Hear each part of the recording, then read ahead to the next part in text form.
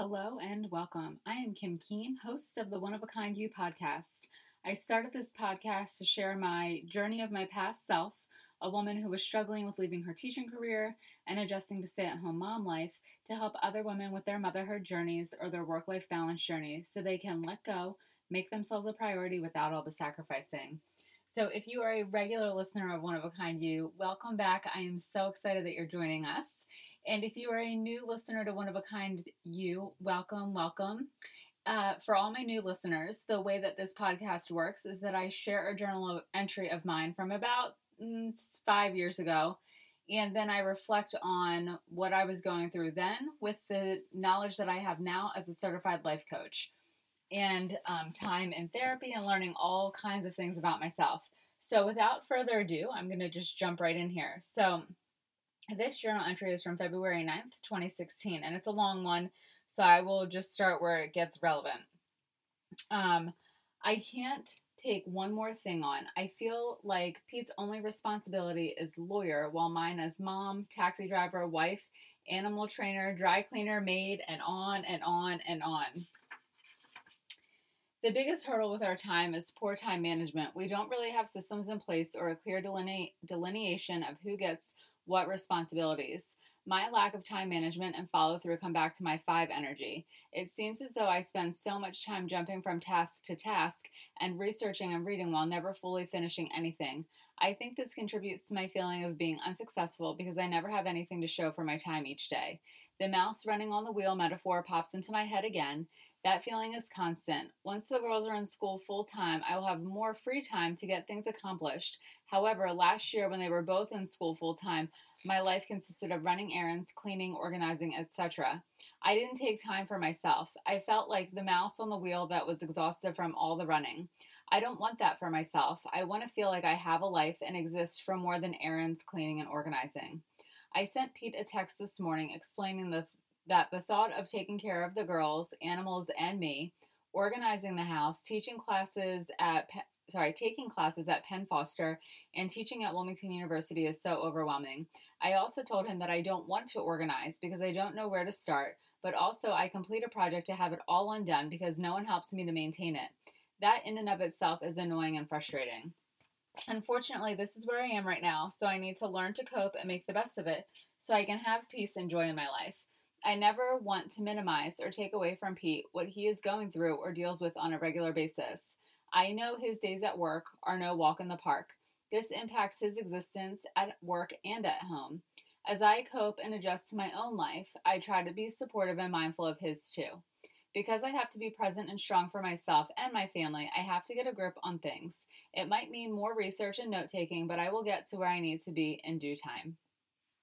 So, this theme of feeling like the mouse running on the wheel and the exhaustion from that feeling is a constant theme in all of my journal entries if you're a new listener.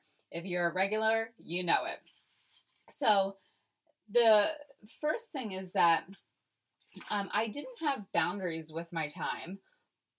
And that is why I had the feeling of taking on the roles and the responsibilities of so many things while, my husband had the title of just basically his job. And I think that's partly the way society is, because I know my girlfriends feel that way too, where their husband has one task or one role, or it seems that way, I should say, while they have 10 roles and tasks like I did then, and I still do now. And so it's interesting because this kind of came up again this week.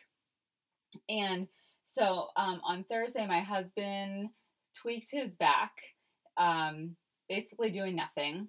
And I was supposed to go to a networking event that was supposed to be all day. And he called me screaming and in tears. And he's not one to cry. So I knew that it was serious, but I will say he doesn't have much of a pain tolerance. And so he needed me to come home. And I was fine. I understood. And I came home and, I had to get the medications that the teledoctor prescribed, which meant 2 trips to the pharmacy, yada, yada, yada. And so what I noticed, and I started to feel a little resentful and resistant to this, is that he had no qualms about doing nothing and didn't always say, like, hey, I'm going up to lay down because it's uncomfortable for me to sit or stand. And so I just need to lay flat on my back, or I need to lay flat on my stomach. And then he would just disappear. And I would say to the girls, where's your dad? And they'd be like, oh, we don't know. He must be laying down upstairs or something. And I was starting to get annoyed by that because I was putting my perspective, my map on him. So whenever I leave the room, whether I'm feeling well, recovering from a surgery, or have a tweaked back or whatever, I always tell everyone where I am. Hey girls, I'm going upstairs. Hey Pete, I'm going into the office. Hey guys, I'm going to let the dogs out. And I do that all day long. And he doesn't. And I started to feel like this jerk is just gonna, milk this for all it's worth. Meanwhile, I'm now taking on cooking dinner because, in full disclosure, he cooks, I clean up. And so now I'm like, oh, I have to make dinner for us. I have to make dinner for the kids. I have to feed the dogs. And we're in the process of trying to figure out if we're going to sell our house or not. So then now I'm taking on the task of purging the playroom, purging the office, purging the laundry room, all these things. Meanwhile, he's just laying there. And I knew very well that his back was basically, he was immobile and he was bedridden basically. But when I'm immobile or bedridden, I have this feeling like, oh, I need to make an effort to get up. I need to try and help in any way that I can. I can't just lay here and take the time I need to recover. And because, I'm the one who knows all the procedures and protocols and all of that. If you hear panting in the background, my dog Franklin just came into the closet where I record my podcast and he's breathing like he ran a marathon. And so I just, I look at myself as the CEO of my household, and therefore I'm like, it's my responsibility to do this and this and this and this and this. And if I lay down or if I take the time I need to heal and recover, then I am slacking on those duties and responsibilities, and that's unacceptable.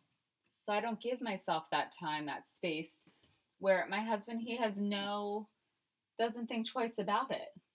And I had to catch myself and say, you know what, Kim, it's not for you to decide if Pete needs to announce to you or to the girls that he's leaving the room. If you need him for something, you can find him. You don't live in a mansion. And he's in one of two places. He's either in your bedroom, laying on the bed, or he's in the guest bedroom, laying on the bed. But that's it. So it's not a big deal. And I also had to give myself permission to say, you know what? You don't have to do all of these things. You don't have to purge the playroom today. It's not going to make a difference in getting the house ready to sell if you don't do that tomorrow or the next day or the next day. And so I had to kind of put myself in check and say, you know what? I'm going to follow Pete's example a little bit. I don't need to take on the world in his absence. And at the same time, it was a really kind of a good experience because I said to myself, you know what, Kim? You are capable. You are capable of cooking dinner for you and Pete and the girls. And again, full disclosure, I make separate dinners for my kids and my husband and me because I don't feel like fighting the fight of forcing kids to eat food that they don't like. But, it was kind of empowering because, like, I am running the show by myself with no help and I'm doing it. And I'm tired at the end of the day, but no more tired than any other day. So that, like, a huge, story to just say that on some level, where I was in 2016, I took on all this stuff and I put a negative connotation to it. And yes, I was the mom and I was the wife. And as a mom, it's your job to drive your kids around. Is it overwhelming and frustrating sometimes when you don't have help? Absolutely. But this is where it was like, if I had taken the perspective like him, it's amazing that you and your husband have the ability for you to be a stay-at-home mom and drive the kids to after-school activities and pick them up from school and take them to their doctor's appointments and not have to ask permission to have time off. So I was in a really bad headspace because I was looking at all the things that were lacking. Really, it was a victim mentality on my part because I didn't feel seen. I didn't feel heard. I didn't feel significant. I didn't feel like I mattered to anyone. And I didn't feel love and connection because I was depriving myself of that. I was being closed off and angry, and doing so, then it pushed my husband away, and it didn't make me the most enjoyable person to be around for my kids. But that's because what I was doing is that I was looking for validation. I wanted someone to say, "Oh my gosh, you're amazing that you're the taxi driver for your kids and the wife and the animal trainer for your own pets, but the assistant trainer for other people's dogs, and that you are the laundry person and the maid and on and on." Like, that's amazing, Kim, that you are capable and able and willing to do those things, and that look at you, you survive and you make it each and every day, some days with a smile on your face and some days not. But I was looking for the wrong thing in that. And instead of validating myself, I was waiting for someone else to validate me. I was waiting for someone to come in and swoop me and rescue me, mostly my husband. And I wanted him to say, "You know what, Kim? You're right. You are the dry cleaner. So you let me take over the responsibility of the laundry." And then that just gives you the roles of mom, taxi driver, wife, animal trainer, and maid. But so let me take that off of your plate. But the thing is, Pete wasn't able to do that because he didn't have the time. And it goes back to his boundaries with work. At this point in time, he had been at this job for about 4 years, 5 years, and I think 5 years. And he was still new. I mean, new, like one of the youngest attorneys in the practice. So I know that he felt pressure to be at the office late hours because no one else at the office has kids. Well, now there's another person there that does, but at the time, I think Pete was the only person there with young kids and a wife at home. Everyone else, they've been married for 40 years. Their kids aren't growing in college, or they were never married and never had kids, so they're single and they are basically independent individuals and don't have people depending upon them. So I know that he was feeling pressure there, and I just couldn't step outside of my own struggle to see his struggle too. Is that he wanted to be more involved with taking the kids here, there, and everywhere. And he wanted to be more involved with helping with the animals, our pets. And he wanted to be more involved with helping with running errands on the weekends or during the week and laundry and yada yada. But he just wasn't able to do it because he didn't have boundaries in place for his time and his well being with his job. So we both needed better boundaries, but we also needed to have our moment where we come together and say, okay, these are the values that we want to uphold for our family. These are the standards that we have. This is our operating procedure. And we didn't have that. So we were basically both fighting to be in control. And I thought to myself, and in part, the therapist that I was seeing at the time, she was telling him, "You're the CEO. You need to tell him what you need, and you need to tell him you need help with the laundry, and he needs to help you fold it, and it needs to be folded by this day and this time." And in practicality, okay, yeah, but that just wasn't how our lives functioned because I didn't know if he was going to have a long day, a short day. I mean, just for instance, today he's in the office and he's been working from home primarily from the pandemic, but he had to go into the office today and he left the house at 8 o'clock and he still isn't home. And it's now 7:30, almost 7:30 at night.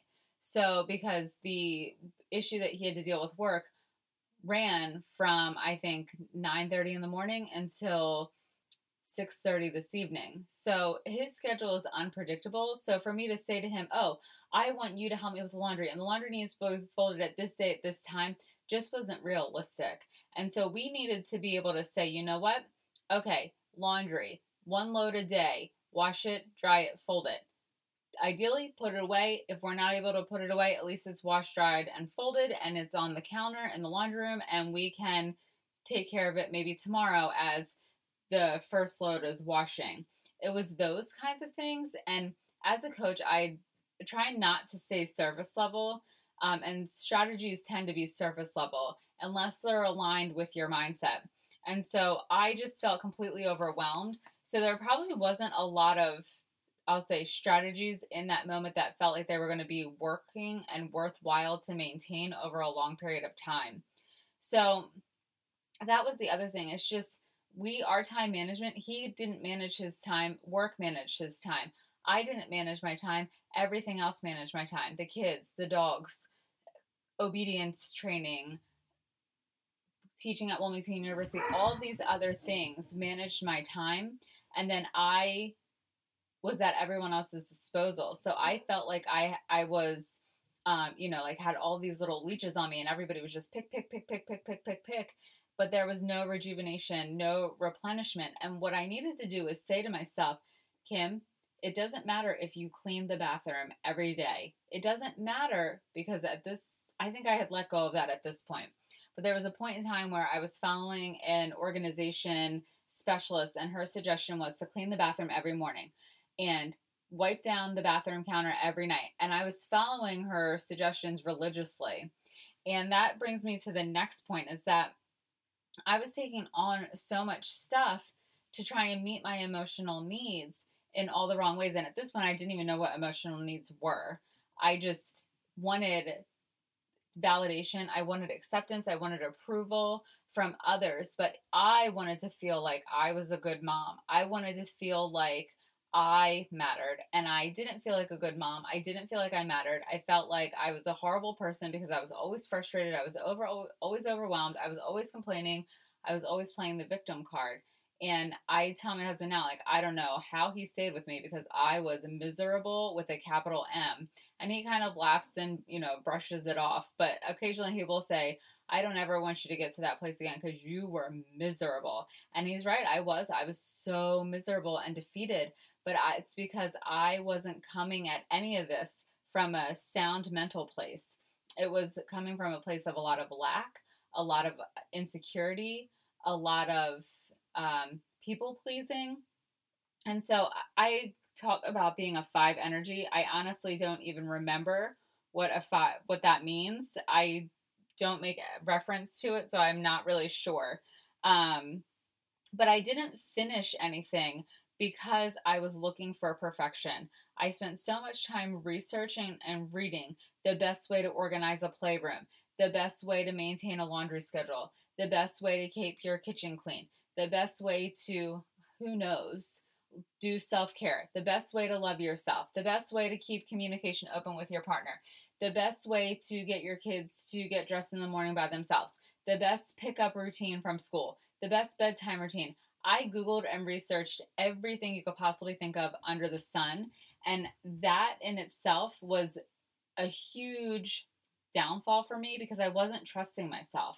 I wanted someone else to tell me exactly how to do it, because I didn't want to make a mistake. And I didn't, because if I made a mistake, then someone would look at me and say, oh, you're horrible. I can't believe you don't know how to do that. Or I can't believe you made that decision. And I did not want that at all. So I wanted someone to tell me exactly how to do things, so that things wouldn't fall apart and they wouldn't be unfinished. But I was putting the emphasis on things that I didn't really truly value. Do I really care that the toy bins in the playroom are organized so specifically that all the American Girl doll things are in one bin, all the Barbie things are in another bin, all the Calico Critter things are in another bin, all of the dress ups are in another bin, and heaven forbid they get mixed up sometimes? At this point in 2016, I did, because I thought if everything was organized perfectly, then that made me a good person, a good wife, a good mom. But now I'm at the point where I'm like, I don't really care what's in those bins, because it's up to my kids to find what they're looking for. That's not my job.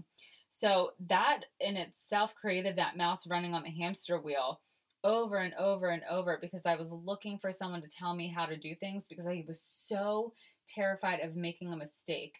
I thought, if I make a mistake, then I'm a failure. And that was the last thing I wanted.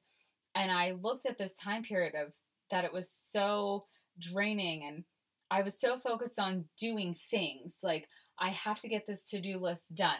I have to get everything cleaned. I have to get everything organized. I have to get the house decorated in just the right way. And in doing so, I didn't take time for myself. I allowed everyone to continue expecting from me, and I expected of myself for me. But by the time I got to myself on this huge laundry list of things that I put on me, I didn't have time for me. And I came across an old to-do list that was in a notebook. And it's funny because I didn't do any of those things on that to-do list. And guess what? I'm still breathing and functioning. And it just shows me that the things that I was prioritizing at that time didn't have any value in the life that I wanted for myself. It was the things on the to-do list of what I thought I should do based on what other people expected of me, not what I wanted for myself or my family or my house. Nothing. It was what other people wanted from me or expected of me. And sending Pete the text was not helpful. And I wanted him to say, oh, I wanted him to be like, oh, poor Kim. This is so awful for her. Ugh. And I wanted to just, in this moment say, okay, this is where I am. So I need to learn to cope and I need to make the best of it. But I didn't know how to cope because I was not even aware of what was really going on. So I couldn't have peace and joy because I didn't feel peaceful within my own self. My stomach was always in a knot. My heart was always racing. I always had a headache. I just always felt on edge and anxious and angry and irritated and really a short fuse. And when you have that feeling in your body, there's no way you're going to have peace. There's no way you're going to have joy. If you do, it's going to be fleeting. It's not going to be like deep in your soul peace and deep in your soul joy, which is what I was seeking. So, when I share things about Pete at this time and even now, I don't ever want to come across as that I'm minimizing or taking away from what he's going through or dealing with, because he's having his own human experience, just like I'm having my own human experience. And the things that he experiences are meant for him to help him grow and evolve and become the person that he's truly meant to be, and the same for me. But I couldn't be present and strong for myself because I was so focused on the fact that I thought I was broken and that there was something wrong with me and that I was a failure.